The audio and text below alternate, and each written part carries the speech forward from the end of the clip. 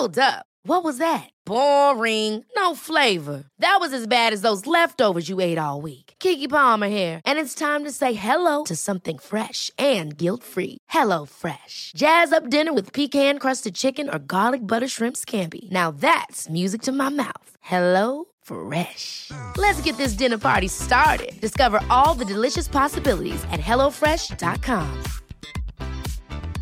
Planning for your next trip? Elevate your travel style with Quince. Quince has all the jet-setting essentials you'll want for your next getaway, like European linen, premium luggage options, buttery soft Italian leather bags, and so much more. And is all priced at 50 to 80% less than similar brands. Plus, Quince only works with factories that use safe and ethical manufacturing practices. Pack your bags with high-quality essentials you'll be wearing for vacations to come with Quince. Go to quince.com/pack for free shipping and 365-day returns. I've got a really good joke for you this week, and it's not one that's on a comedian's website. Not a James Acaster joke? It's not a James Acaster joke. I was going to say, because that's the only jokes you've been telling recently. It's just retelling his bits. I love his bits. But it's not that. Somebody sent it to me at the radio, on the Talk Radio show. And the joke is, did you hear about the tragic accident that involved this woman in a laundrette? She died when she got trapped into one of those huge industrial washing machines. But at least she died in comfort. Oh, that's good. It's all right, isn't it? I think that's really solid. It's just good work. Thank you. Not my work, though. Somebody actually sent it to me. But still. So, just keeping up with just reclaiming other people's stuff then? Very much so. Very much so. But I don't think of it as plagiarism. I think of it as a tribute. Oh, and if you want more gems of wisdom like that, you'll find such things in Dad's book. Yes, we just happened to find in the studio an old copy of my 2003 book, When Will I Be Famous? Answer, never. But he's still waiting 15 years later. Yes, but we did have, which I thought was quite a good line, that these days nobody copies anything. It's just a tribute. And that was indeed a tribute. So, loads of stuff in the papers about Love Island. I mean, obviously it's finished. It's finished. We've not been able to do instant hot takes. No, we haven't. You were away. And when you came back, did you watch the stuff that we taped? No, I've not seen the last 4 episodes, but the end episodes are always really boring anyway, because everyone's just happy in their couple. So I just kind of... I didn't watch the final, and I didn't watch maybe 2 before. Did you know the result of the final? Oh, yeah. But, I mean, did you... Because you were trying to avoid it. I was told, don't say what the result is. But presumably you just saw it on social media. I looked it up, I think. Because I was like, no, I'm probably not going to watch it anyway. So. Yeah. Well, it was a disappointing series, wasn't it? I disagree entirely. Well, all the critics say that. There was a lot of stuff in the weekend papers.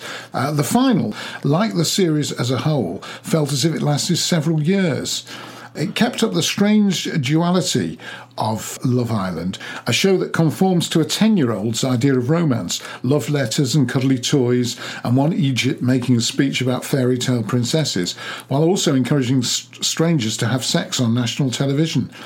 Tommy and Molly May, who I was convinced would win. I was told by everybody. Because it seemed that they would be so nailed on to win, because it's usually the couple who are the strongest, or the couple who've stayed together the most, who end up together, who win. Well, yeah, but my friend Ali Ross... People just didn't warm to them as much. My friend Ali Ross convinced me, and the only reason I didn't put money on it was because they were such short odds. It wasn't worth it. But Tommy and Molly May, says Anita Singh, so sweet you could develop a dental cavity just by watching them, were the bookies' favourites from the beginning. Maura and Curtis were the most focused on winning, giving it their all, despite having all the sexual chemistry of Elton John and his ex-wife. But the viewers voted, hurrah, for the warm and whip-smart Amber. Yeah, Amber's great. The only woman in the villa who did not look like she'd been moulded from marzipan. That's what she wrote in the Telegraph. In the Times, Hugo Rifkin, who I like very much, said, Love Island has ended in as much as it ever does. It's all backwards, that show. After 6 weeks of constant nudity, the final is when at last you get to see what they all look like with their clothes on. The girls all chose some manner of insane bodycon. What's a bodycon? Bodycon dresses. Like tight. Oh, like tight dresses, yeah. While the boys all had to sweat it out in the Mallorcan heat in three-piece dinner suits.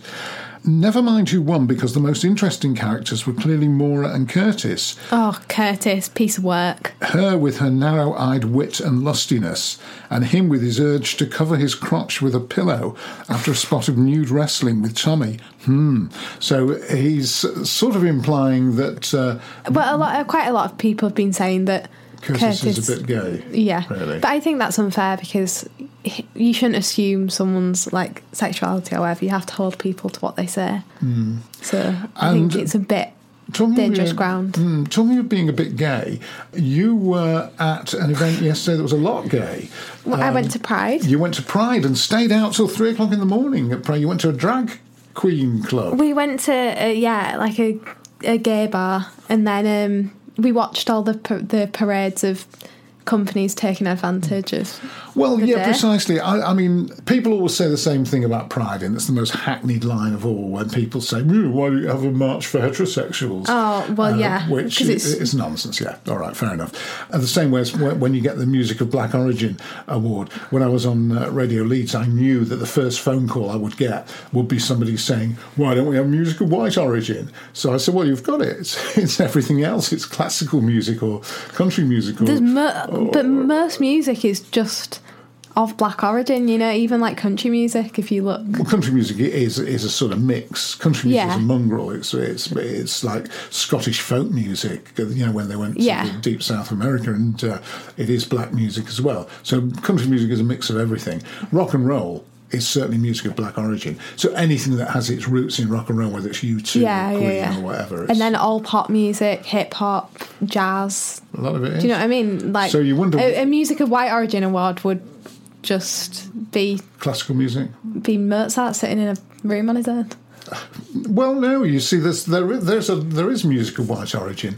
There's some of the there's folk music for a start. When you look at Scottish folk music, but like, isn't folk music a lot of American folk music comes from some of slavery it and does. stuff, doesn't it? Yeah, some of that does, but some of it was settlers who went over to America, right. Scots, Irish, etc., even English, and that folk music would be music of white origin. So it's all a mix. Pride, on the other hand, it's good to celebrate. When it first started, it's good to celebrate the fact... Well, at first it was a protest. Yeah. More than a... Like, now it's more of like a celebration and stuff, but... Well, now it's more of a corporate event.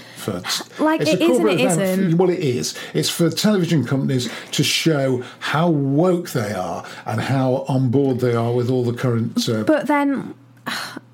the other choice is not to have something like that. I mean, I chose not to be there. You chose to be there. And you were underwhelmed as well. Yeah. When it all started, we thought, it's good to celebrate that we're not in the Alan Turing era anymore. We're not persecuting gays. Admittedly, people might have their own personal problems, their own personal life, but it's not, generally, there isn't a societal prejudice against gays anymore. Oh, I disagree entirely. I think there completely is. It's a massive societal oppression of gay people still. In what way? So did you see the two girls who got beat up on the tube? I'm not saying that individual people... Oh, no, I think there's still, as much as there is inherent racism in England, I think there's inherent homophobia. Well, there's inherent also... See, I'm glad you've raised racism, because Prince Harry has now been nailing... Prince Harry, who dressed up as a Nazi, you might remember, about 5 years ago. Everyone makes mistakes. Yeah. So Prince Harry, but he's telling us all, he's lecturing us all on racism, which, quite frankly, I wish the royal family would just shut up and wave. Leave it at that. The Duke of Sussex, right, he's saying, he's spoken out about the unconscious bias of racism. He says, some people behave in racist ways without realising it because of their upbringing. He says, I'm not saying to someone you're a racist, I'm just saying that your unconscious bias is proving that because of the way that you've been brought up, the environment you've been brought up in, you have this point of view, unconscious point of view. So he's saying that we're all unconsciously racist, which Yeah. to some extent we are, but we don't need to be lectured by a member of the royal family. A member of the royal family. But he's got a public platform. Also, it doesn't have to feel like he's lecturing you. Like, Well, it is a can lecture. He is a lecture. You know, this is a man. Remember, when he was in the army, he referred to someone as our little packy friend. But you can, like, I think you can grow and learn from Yes, you can mistakes grow. you've made in the past, and then choose to speak about things that you now understand. Like, did you see Jamila Jamil's tweet? Piers Morgan, like, called her... Jamila Jamil is a real, like, activist, and she speaks about a lot of stuff. Who is she? What's she do? She was a presenter on T4, and then she was the radio host of The Chart with Scott Mills. You'll recognise her, I think. But she talks a lot about, like, body positivity and body activism and stuff. Piers Morgan, I think it was, had a go at her for something, for whatever. Oh, here, found it. It is never too late to check yourself and right your wrongs. I used to be slut-shamey, judgmental, and my feminism wasn't intersectional enough. Nobody is born perfectly woke. Listen, read, learn, grow, change, and make room for everyone. We aren't free till all of us are free. Because she'd once, like, called a woman, I think some kind of, whatever, like, slutty slur. Yeah, slut-shame It's very someone. popular slut-shaming these days, isn't it? I hear it all the time. And then Piers Morgan was like, oh, and you talk about activism for women and talking about all women and stuff, and you've said this or whatever. And she was like, yeah, I absolutely did say that. I didn't understand why it was wrong, and I do now, and now I talk about it, and I don't think there's anything wrong with using your platform to say something. Before we entirely leave the subject of Love Island, I'm quite fascinated, having watched virtually none of it. Have you read Lena Dunham's article there? I did read Lena Dunham's article. If you've been watching Love Island and you've not read Lena Dunham's article on it, give it a read. There was really 2 or 3 good. decent jokes in it. No, but it was also, like, really moving. Gave me goosebumps. Really? Yeah. You're getting moved a lot these days. What else did I get moved by? You were saying you were in tears at some art, yeah. Art you went to in France. Why were you in tears? What was it? It was, so I went to this thing called L'Atelier des Lumières, and it was, so it's like all one really big room. It's an old foundry, which I now know is something to do with iron. Yes, this is where they used to bang out iron and put it into shapes and things. So as a man who does not know how iron works. No, I know. I've seen a it. foundry. I've seen all the... You've seen Flashdance. What's that got to do with a foundry? Because she's a welder. Oh, is she? Yeah. I don't know that. I've never seen the film. You've never seen Flashdance? No. Should I see Flashdance? Is it a major cultural... I would say it's a cultural cornerstone. Would you? No, I'm just surprised you've not seen it. Well, it's just not the sort of film I go and see. But I like to see films... you're really old and you've not seen it. Yeah. Do you know what I mean? Well, yeah, but I didn't go and see all films... your years? I didn't go and see films like Flashdance. I'd be more likely to go and see a film that's, a film of ideas rather than dance. Well, I would. A film of ideas. Yeah, a film that would actually go somewhere. That's you know what sort of films I go and see. I don't know. Flashdance is not a bad film, I don't think. I was looking at what year it came out. 76, 77? Oh, way off. 83. 83, Yeah. Maybe I've not seen Flashdance. Now I'm looking at the pictures. No, I don't think I've seen Flashdance either. So how do you know there's a foundry scene in it? No, there's not a foundry, but she's a welder. Because she's famously a welder. She's a woman who works a day job in a steel mill. Ah, right. So what's she called? Jennifer something? Jennifer Beals is the actress, Jennifer Beals. No, I've not seen Flashdance either. So who knows if it's rubbish or not? Well, it was just the sort of film I wouldn't go and see, and you should know that. When it was like a formula film. It was the same way as I wouldn't normally go and see a Spider-Man film or a superhero film. You should not have gone and seen that Spider-Man film then. I'll tell you what I shouldn't have gone to see. Midsummer. Is it Midsummer? Or Midsummer? It's Midsummer, basically. Midsummer. Yeah, you can pronounce Midsummer. I quite fancied that as well. You would hate it. Yeah. Because you've been away for quite some time. Yeah. And while you've been away, I've made my own Spotify playlist. Oh, God. I'm so excited about. I'd been away for basically a month, not spoken to Dad. Yeah. And then you come back and I've got I came back, I was like, I was just... See, See, any time of the day or night, I can play Stand I wanted By to, By tell him Benny about my trip and stuff like that. And then straight away, oh, Ruth, I've got a Spotify playlist. I've made a Spotify playlist. I've been working really hard on it. This is, before I left, Dad was like, oh, I've got a great idea for a screenplay. I'm going to get back writing. I'm going to do all these things. And then I came back, I was like, oh, how's all the writing stuff going? And then he's like, I've made a Spotify playlist. It's got 145 songs on it. It's got more. It's got 200 and odd now. Oh, wow. It's brilliant. He's like, that's what I've spent all my time doing. I've had a bit of spare time because I've not been doing the podcast, and I've filled that really well, and I've made a Spotify playlist. And that was it. And I can just press shuffle play, and all sorts of great goodies come up. Dad, this is not the music section. No, it's not. Stop playing music. I'm trying to. What's this one? Do you think? I know what it is. It's Streets of Philadelphia by Bruce I was going to Springsteen. say it's Flashback, One Note. You think the Four Seasons? No, Almost Left Behind. Suitcase, Time After Time. Oh, Time After Time, no. Cyndi Lauper. Is that Cyndi Lauper? Yes, it is Cyndi Lauper. What has this podcast spiralled into? Well, there we go. But I can, any time of the day or night, I can do that. Before we leave... He's Spotify must have been around for a decade or something, and that's acting like it's just been invented. Probably about 5 years. I've reinvented the light bulb here, and it's excellent. Look at this, electricity, cars, they move. That's fantastic. Before we leave Love Island, there was Martha Gill, another fine journalist, wrote a piece saying the interesting thing about winning Love Island is the only way you can win it is by not competing, if you see what I mean. Yeah. She says to compete is to lose.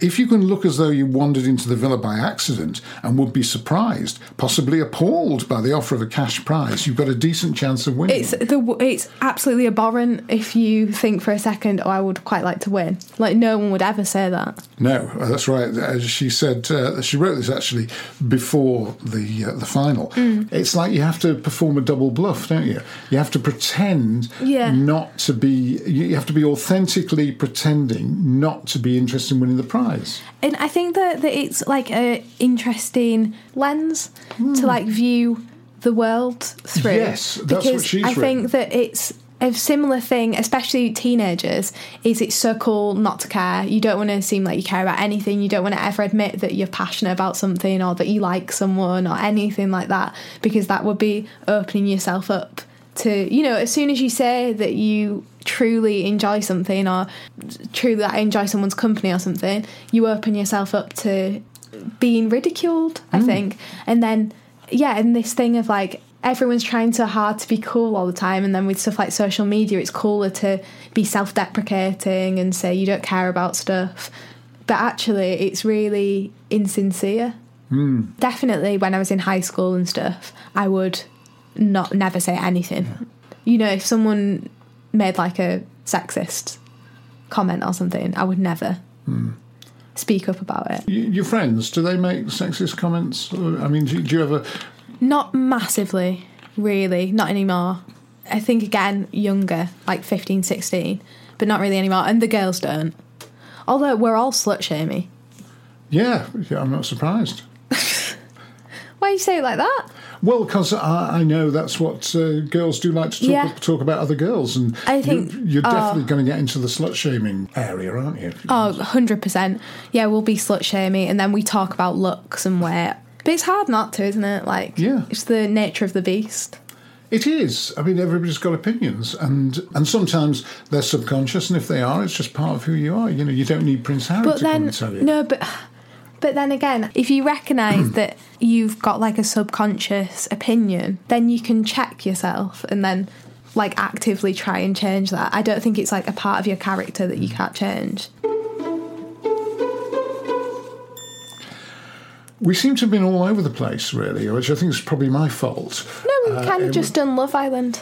Yeah, so we've just done Love Island, really. We've been talking for the best part of half an hour and we've covered Love Island. Right. Let's then read some of the emails, shall we? Got a lot of emails this week. You were saying that good emails. Good emails. Bethany Sharrett, this is a bit corporate, but she has been listening to the podcast. She said, I wanted to introduce you to Plant-Based Range Meatless Farm to make sure that they're on your radar. So she's told us all about the company. When are we getting free stuff?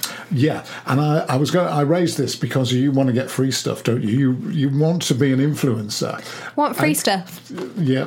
That's why everyone gets into this. I want free stuff. You did get a free little sort bag of crisps. We got free crisps, but we also got free, what was it? It's like a Filofax. I don't know what they call them these days. Oh, yeah, no, like a planner. A planner. It was this woman sent us this, who runs this thing for students. Cook and Clean. Uni Cook and Clean. Uni Cook and Clean. Is that what the car? I forgot what the company It's like got recipes in the front and then lists that you can make shopping lists and stuff. Right. See, that's why I'm not an influencer, because I forget the names of the companies that send stuff. But there's been quite a lot of stuff in the papers. Here we go. Pupils taught how to live like students. And this is basically the fact that a lot of people like yourself going off to university next year don't know how to cook and clean and wash and plan the money and all that sort of thing. And this is all in this book. Money, financial, management and stuff. Yeah. They should teach it. Don't teach it in schools, it's ridiculous. Well, they're starting doing it now. There's loads of workshops have been created by an organisation called Unite Students. I've heard, we got talked about Unite Students when we were at college. Yeah, and you remember the name of this woman, which was Uni Cook and Clean, who sent you the planner and everything. And I will remember all the other names of the people who've sent us free stuff. So yes, if you want to send us free stuff, you can, and we'd be delighted to receive it. No one will be happier about receiving free stuff than us. No, well, you especially. You know. I used to, when I was a famous disc jockey, I used to get loads I don't even of free care stuff. what it is. I'd take, if someone sent me like a wristband, I'd be like, excellent, free stuff. Well, like I was saying, when I was a famous disc jockey, I used to get lots of free stuff. When was this? In another life? About 30 years ago. Electric Light Orchestra sent me a paperweight. Anyway, the Meatless Farm Company do lots of meatless products. She says the average Briton, 750 grams, consume nearly twice... The average Briton who weighs 750 grams. Well, bracket 750 grams, which is obviously very small for an average Briton. It's Little tiny man. It's less than a kilogram. The average Briton consumed nearly twice as many meat alternatives in 2018. You know, when you said that about little tiny people, I thought of that downsizing film. Oh, I watched it, a little bit of it again. It's still so bad. That's what it's all right. Well, were you like trying it out again to see whether it's good? I was trying to see if it was better than I thought it was first time. It's such a good concept. It's a brilliant idea. And it's really well done, do you know what I mean? Like, they've created the world so well and stuff. And then, the highlight of that film is when he's first become small and she brings in a packet of giant crackers, which are just normal-sized crackers, and they look giant to him. And I think when you're doing a film about small people, what you need That's what you needed. Less plot, more just putting little people next to big things. Yeah, that's what you want. So if you're listening... Do you remember going to that Honey, I Shrunk the Kids world when we went to Disney? I'm not very good with having loads of really early memories, and for some reason going to Honey, I Shrunk the Kids land is so vivid. It's one of my earliest memories. Yeah. So Alexander Payne, if you're listening and you at any time direct another film like Downsizing, what you want to do is just forget the plot, have lots of small people next to big things. Oh, I'd watch that for hours. Yeah, me too. I want it to be a 4-hour-long film. Yeah. So once that film... So I watched it everybody was away, so I had nothing to do, so I was watching I know I could have written a screenplay, but instead I was watching the TV. And watching a film that you already know you don't like. Yeah, I was watching a film that I already know I don't like and eating salt and black pepper crisps at the same time. In his natural habitat. So what other emails have we got? Any more free stuff?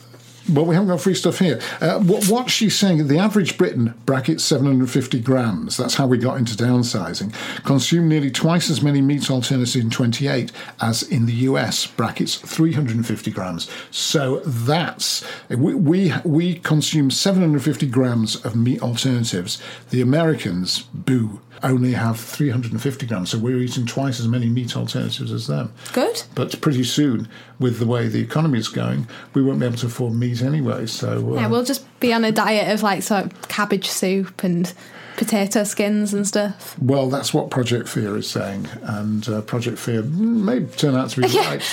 This is the thing, we don't like fear-mongering and scaremongering. Scaremongering, yeah. well, Boris Johnson doesn't like it at all. He calls them the gloomsters and the doomsters. Get away, gloomsters and doomsters. It's quite a good Boris Johnson voice, that. Thank you. Well, I might... Yeah, no, they've done all this scaremongering, and I'm like, it's much more complex than that, and apparently, actually, now it's just terrible. So Alex Simpson, who's not a company, so he won't be sending us any free stuff, says, "Hi, Martin and Ruth. As probably one of your younger listeners, I've just turned 20.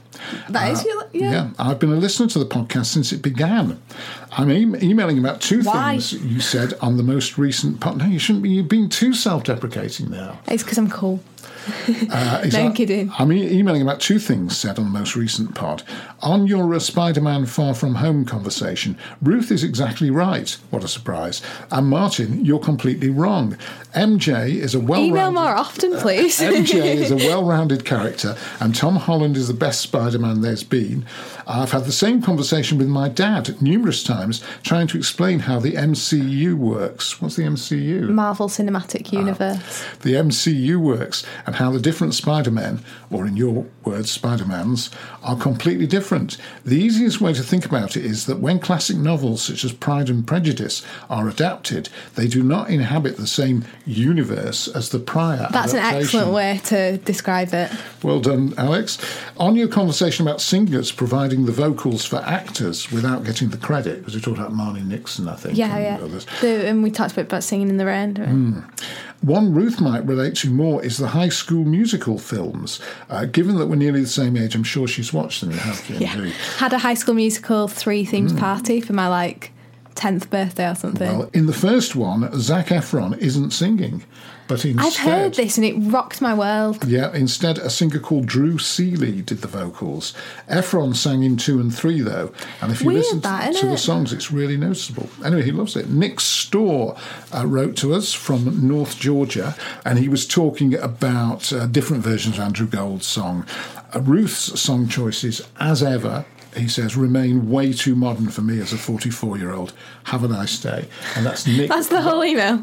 Yeah, that's Nick. Well, he's written about Andrew Gold. I know we covered that quite well. Toby Egglesfield, meanwhile, the heading of his email was, "I just lost 20% of my couch." He said, which I don't understand. He says, "Ouch, enjoying the show.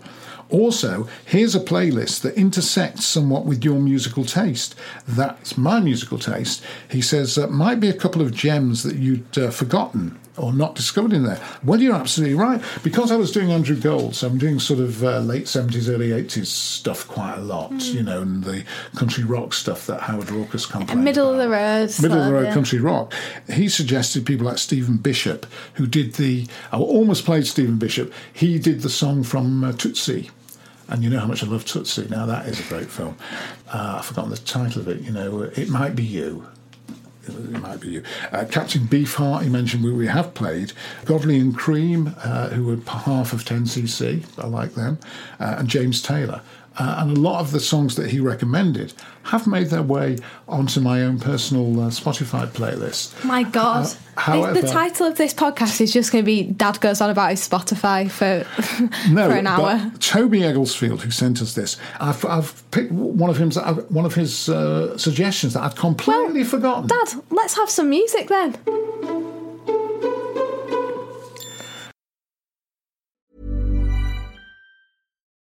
Life is full of what-ifs. Some awesome, like what if AI could fold your laundry? And some, well, less awesome, like what if you have unexpected medical costs? United Healthcare can help get you covered with Health Protector Guard fixed indemnity insurance plans. They supplement your primary plan to help you manage out-of-pocket costs. No deductibles, no enrollment periods, and especially no more what-ifs. Visit UH1.com to find the Health Protector Guard plan for you. Hey, it's Danny Pellegrino from Everything Iconic. Ready to upgrade your style game without blowing your budget? Check out Quince. They've got all the good stuff, shirts and polos, activewear, and fine leather goods, all at 50 to 80% less than other high-end brands. And the best part? They're all about safe, ethical, and responsible manufacturing. Get that luxury vibe without the luxury price tag. Hit up quince.com/upgrade for free shipping and 365-day returns on your next order. That's quince.com/upgrade.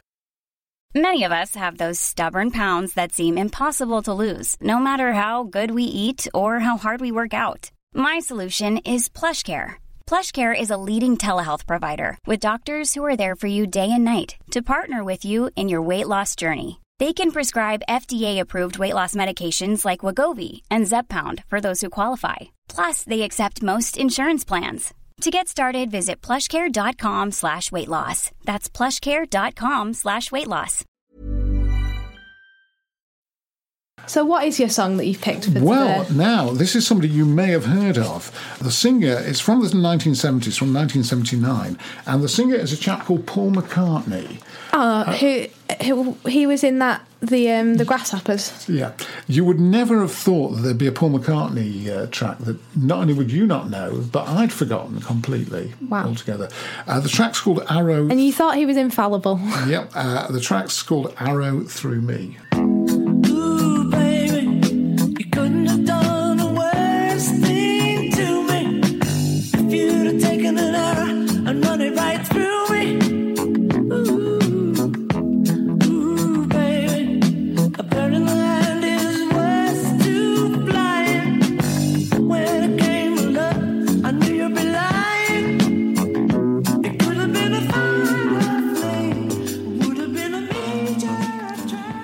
I expected it to sound like the Beatles, and obviously... Well, it did a bit, doesn't? I I don't think. Yeah, that's from Paul McCartney, The Desperate Years. See, because Paul McCartney's about such a lot now, and, you know, you see him on interviews, you see him on YouTube clips, they do that brilliant thing with James Corden, there's all that stuff. You think, oh, Paul McCartney's always been with us.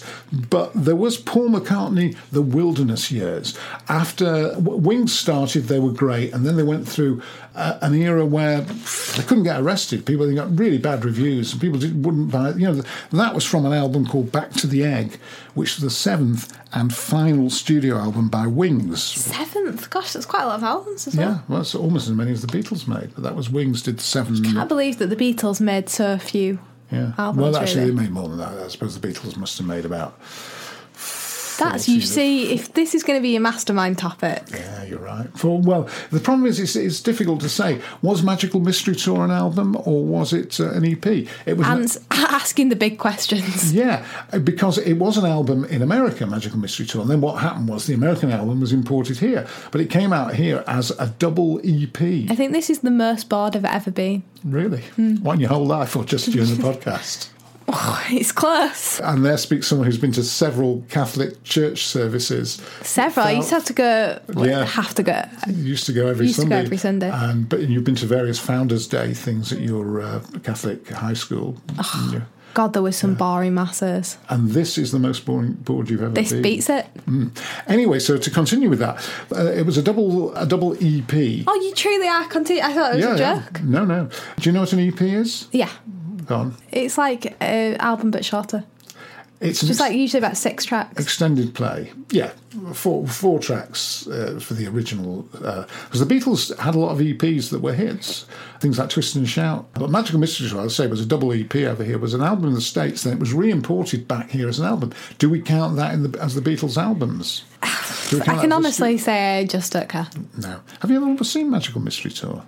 I've seen clips of it, but I've not seen the... It was a TV film. It was very poorly received at the time. I remember somebody reviewing it at the time in Melody Maker or New Musical Express and said, here was my Christmas. On Christmas Day, we had the family round and showed our home movies. On Boxing Day, we switched on the telly and the Beatles showed theirs. So it got rather badly received, but was quite good. But anyway, Back to the Egg, 7th and final studio album by Wings.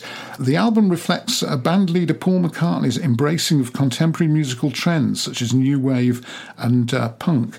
Back to the Egg adopted a loose conceptual theme around the idea of a working band. So it was a sort of, had a variety of different songs, but, as I say, not very well received, with Rolling Stone magazine deriding it as, quotes, the sorriest grab bag of dreck in recent memory. So in those days, it was quite okay to completely rubbish Paul McCartney, and he was for a number of years. And we forget that, and I'd forgotten the track, so thank you to Toby for reminding me. So do you like that song, though? Do you not like it? No, I was just curious, because you were kind of like, everyone kind of hated it, and then I'd sort of forgotten about it, and so I was... Yeah, no, I like it. I'm so glad to be, I was going to say reintroduced, but really introduced, because I didn't listen to that album at all. It's just so exciting. It is, isn't it? What have you got for us? Right. Somebody else we may have heard of. Yeah, I've gone, well, not Route One, but yeah, someone you definitely will have heard of. I've got a song from Lily Allen from her 2018, her new album called No Shame, because I think that you kind of think of Lily Allen sort of Smile and... F You and Somewhere Only the advert or whatever. Poppy, very pop. I think there's certain songs by Lily Allen that the whole population knows, but she's actually quite prolific. Like, the whole album is really good, and she talks about a lot more like grown-up things. She talks about motherhood and like stuff like that, and it's a really good album, and this song is Everything to Feel Something.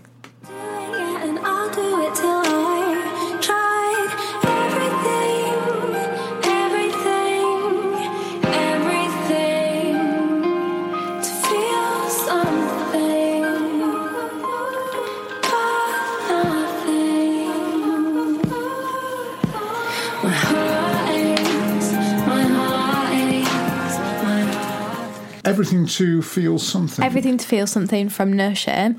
Yeah, I think Lily Allen's had a bit of stick in the past. I'm just trying to think. Lily Allen is a cricket fan. She loves cricket. Did you know that? I didn't know that. Yeah. She was on... there was a show called Test Match Special, which they used to do on Radio 4, Radio 5. And she used to turn up and do a bit of punditry on cricket. Who knew? I mean, you wouldn't see her as a cricket fan. No. But she is. No. But what she gets stick for? Because she does get a lot of stick. Just for being a ballsy woman, probably, more than anything. And then back in the day, she was quite wild, like took drugs and stuff like that. And then she slept with Liam Gallagher when he was married. Liam Gallagher? Yeah, Liam Gallagher. Oh, no. No, Liam. Same thing. No, and different people, but yeah. I think she slept with Liam when he was like married or whatever. And so then, a bit of slut-shaming then? I think so, yeah. Classic slut-shaming. Yeah. And sort of I think that people were harder on her than they were on him. Just, yeah, she's had to stick in the past and stuff. And then she wrote this book, which was really sort of critically acclaimed. Like, people say she's actually a really good writer and, like, read it and stuff.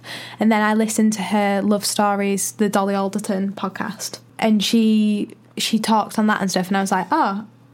And she's clearly really intelligent and stuff, and the album really shows that, so I like it a lot. And her dad is Keith Allen, isn't he, who's a comedian, or was a comedian?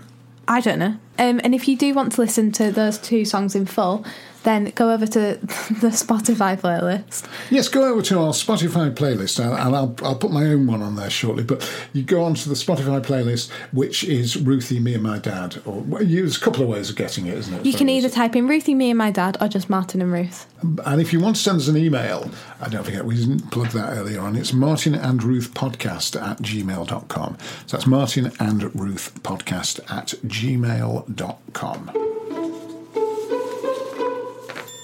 Here's some interesting research, Ruth, which would indicate why you're so well-behaved and so well-adjusted. The headline on the story is Children... Very good at burying things. Children of older parents behave better. Children born to older parents are better behaved, according to a study. Researchers analysed the behaviour of more than 32,800 Dutch children when they were 10 to 12 years old. They found that children of older parents tended to have fewer externalizing behaviour problems, such as aggression, than children of younger parents. So have you found... Because it's interesting the way you stand in the birth order, in that you've got older siblings who are now away from home, so you're sort of almost like an only child. And I was 50, well, just over 50 when you were born, and your mum was 40s. Have you found that having older parents to be a disadvantage or an advantage? Or have you I just found don't think I've found it either.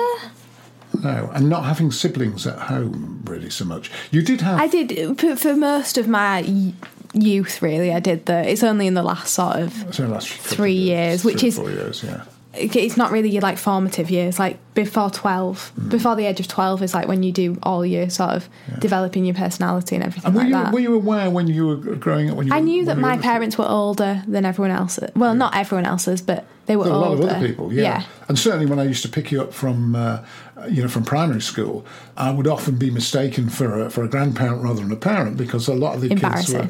It is embarrassing. It only happened once or twice, but a lot of parents had kids in their 20s, because it was a working class area where there were a lot of younger parents. There was who had their kids when they were 20 or 18 or whatever, teenagers, yeah. So I did look, older than those parents, and especially as I'd been bringing children to that primary school for sort of 20 years by the time I took you to school. I don't know, like, I think it is interesting, but then I think that the sort of, I guess it would be different if you weren't like active. Do you know what I mean? Like neither of you have like long-standing health issues or anything like that would like make you seem a lot older. Yeah, do you know what I mean? Quite rotted into decrepitude, had we yet? Well, not yet. No. But yeah, I think that would make a difference. But I think it's more of an advantage, really, because... I think it is, because... I think you have more life experience when you're older. And also, you had a career that was, sort of not done, but you'd, like, developed it, and it was... Yeah, I wasn't striving. You weren't exactly. Ambition you're not like wasn't a big thing. You're not like ambitious to be going and doing something. Not although like you worked a lot and you still do. And when I was a kid, and you weren't like always there all the time and stuff, which is like all parents. Do you know what I mean? You going out and working and stuff. You kind of developed who you were in like a professional capacity, and then you have a kid as well. Whereas I think that if you're doing both at the same time, that must be really quite difficult. Do you know what I mean? Because you weren't being pulled in sort of like I want to do this for me, but also be there for my kids, because you'd kind of already done the doing stuff for yourself. Yeah, you're right. I think it's because... But you had kids... You didn't have kids young anyway, really. No. I mean, you weren't old, but like... Yeah, I was sort of like 30s, early 30s when we started having kids. And at that age, you see, I'm looking at it from my point of view.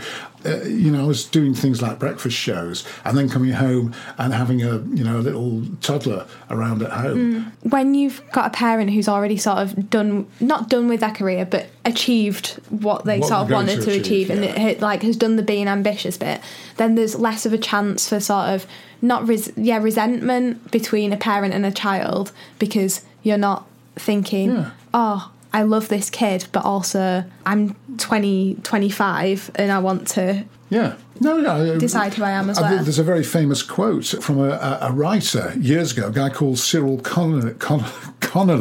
Cyril Connolly. It's easy for me to say. And there's a quote from him. He said, "There is no more sombre enemy of good art than the pram in the hallway." And I think he was talking about his own life as a writer and artist, that you sort of, if the pram's there in the hallway, your focus shifts and you lose focus, and then you can resent a child if you lose focus like that. So in a way, I think it probably creates more of a healthy parent-child relationship. So, well, that's what this Dutch research, but I thought, interesting, Dutch children, because people seem really well-behaved in Holland. Yeah, all children. I know they're not, but, you meet... I love Holland. If you go to Holland... There's less screaming kids there. I think that's fair. Fewer screaming kids. And less for kids. Chop one up. Yeah, fewer screaming kids. I was dying for someone to just break one day and be like, no, I'm not doing this less and fewer thing, and just chop someone in half or something. Yeah, well, I thought we were going to get through this whole podcast without me having a fewer incident, but clearly not. Just one flight, but I say, Dutch kids, when you go to Holland and you meet them, and they speak perfect English, and... No, but I do. When I was on holiday, especially in France, I think I was always really surprised by how like quiet and mellow the kids were. Do you know what I mean? Whereas if you go out into any city when you're in the UK, it's always screaming kids and running around and really. Do you know what a lot? The noisiest, most annoying city in the United Kingdom is? And that is London.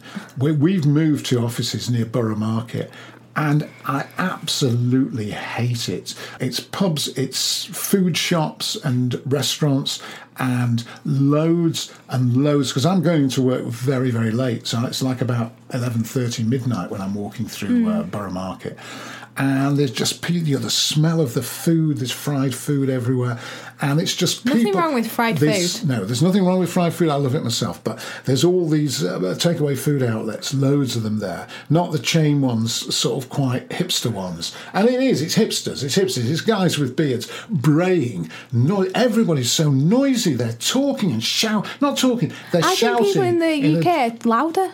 Definitely. They're shouting all the time, even it's worse people talk louder as well on the phone and stuff. Yeah, but, and there, because it's so packed with people, you've got to shout to make yourself heard. And I'm just trying to walk through this, and the whole time people just bang into you, and they never, ever. There's people walking around on their phones, and nobody ever apologises. I absolutely hate it. And on that joyful note, Borough Market's a terrible, terrible place. And you find that in all sorts of areas of London where there are lots of hipster people. And sense of entitlement, maybe. Do you have a meme for us? I do. Absolutely. She says, trying to find it. A girl agreed to go out with me after I gave her a bottle of tonic water. Swept her off her feet. That's more of a pun. Is that one of the jokes that we use? I think that's funny. Do you like that, do you? Mm-hmm. Good. I liked this a lot, but I just don't think you'll find it funny at all. And it's also pictures, so I can't really explain it. But you can just read it. Right. Well, it's a picture of a spatula, and it says, "That's a nice kitchen drawer you're about to open there." And then there's another picture of the spatula. So it's the spatula is speaking. The spatula says, "Be a shame if something were to prevent that entirely," because a spatula gets caught in it. It is funny. But with the visual. Zoomed in, it's got like a zoomed in picture of the spatula. I just love zoomed in inanimate objects. I think that's really funny. Spatula's a great word as well, isn't it? Yeah. Do you remember the age you were when you learnt the word spatula? No. Woody Allen, who's now I've seen friend. him. You've seen him in person? In the flesh. Yeah. It wasn't really not that exciting though. He was shooting a film in Spain. I mean, God bless him, he's still shooting films despite the fact that he can't get them shown anymore. He did A Rainy Day in New York for Netflix, and Netflix won't show it. Can't watch Annie Hall in the same way anymore. No. But anyway, spatula. Woody Allen grew up with parents who spoke Yiddish a lot. I throw in the odd word of Yiddish, but his parents used loads of Yiddish. And when he was growing up... Wait, Woody Allen's Jewish? When he was growing up... Well done, I like it. Thank you. When he was growing up in Coney Island, his parents would throw in these Yiddish words all the time, and he didn't know which words were Yiddish and which words were English words. Because when he was growing up, that was the language. Mixed up, was the language around the house. But so he didn't know which words were Yiddish, and he once said, "Do you know, I never used the word spatula till I was 12 years old because I thought it was Yiddish." It does sound Yiddish, though. It could be, couldn't it? Right, if you want to get in touch with us, we gave the address, we'll give it again, martinandruthpodcast@gmail.com. And provided you've decided not to go on holiday again, having had your 2 holidays, we'll do it again next week. Yes, we'll be back next week.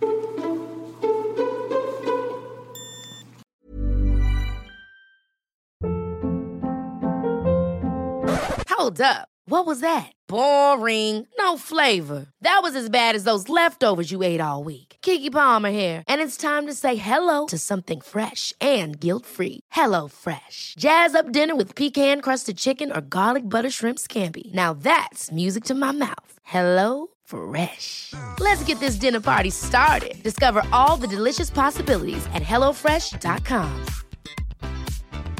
Planning for your next trip? Elevate your travel style with Quince. Quince has all the jet-setting essentials you'll want for your next getaway, like European linen, premium luggage options, buttery soft Italian leather bags, and so much more. And is all priced at 50 to 80% less than similar brands. Plus, Quince only works with factories that use safe and ethical manufacturing practices. Pack your bags with high-quality essentials you'll be wearing for vacations to come with Quince. Go to quince.com/pack for free shipping and 365-day returns.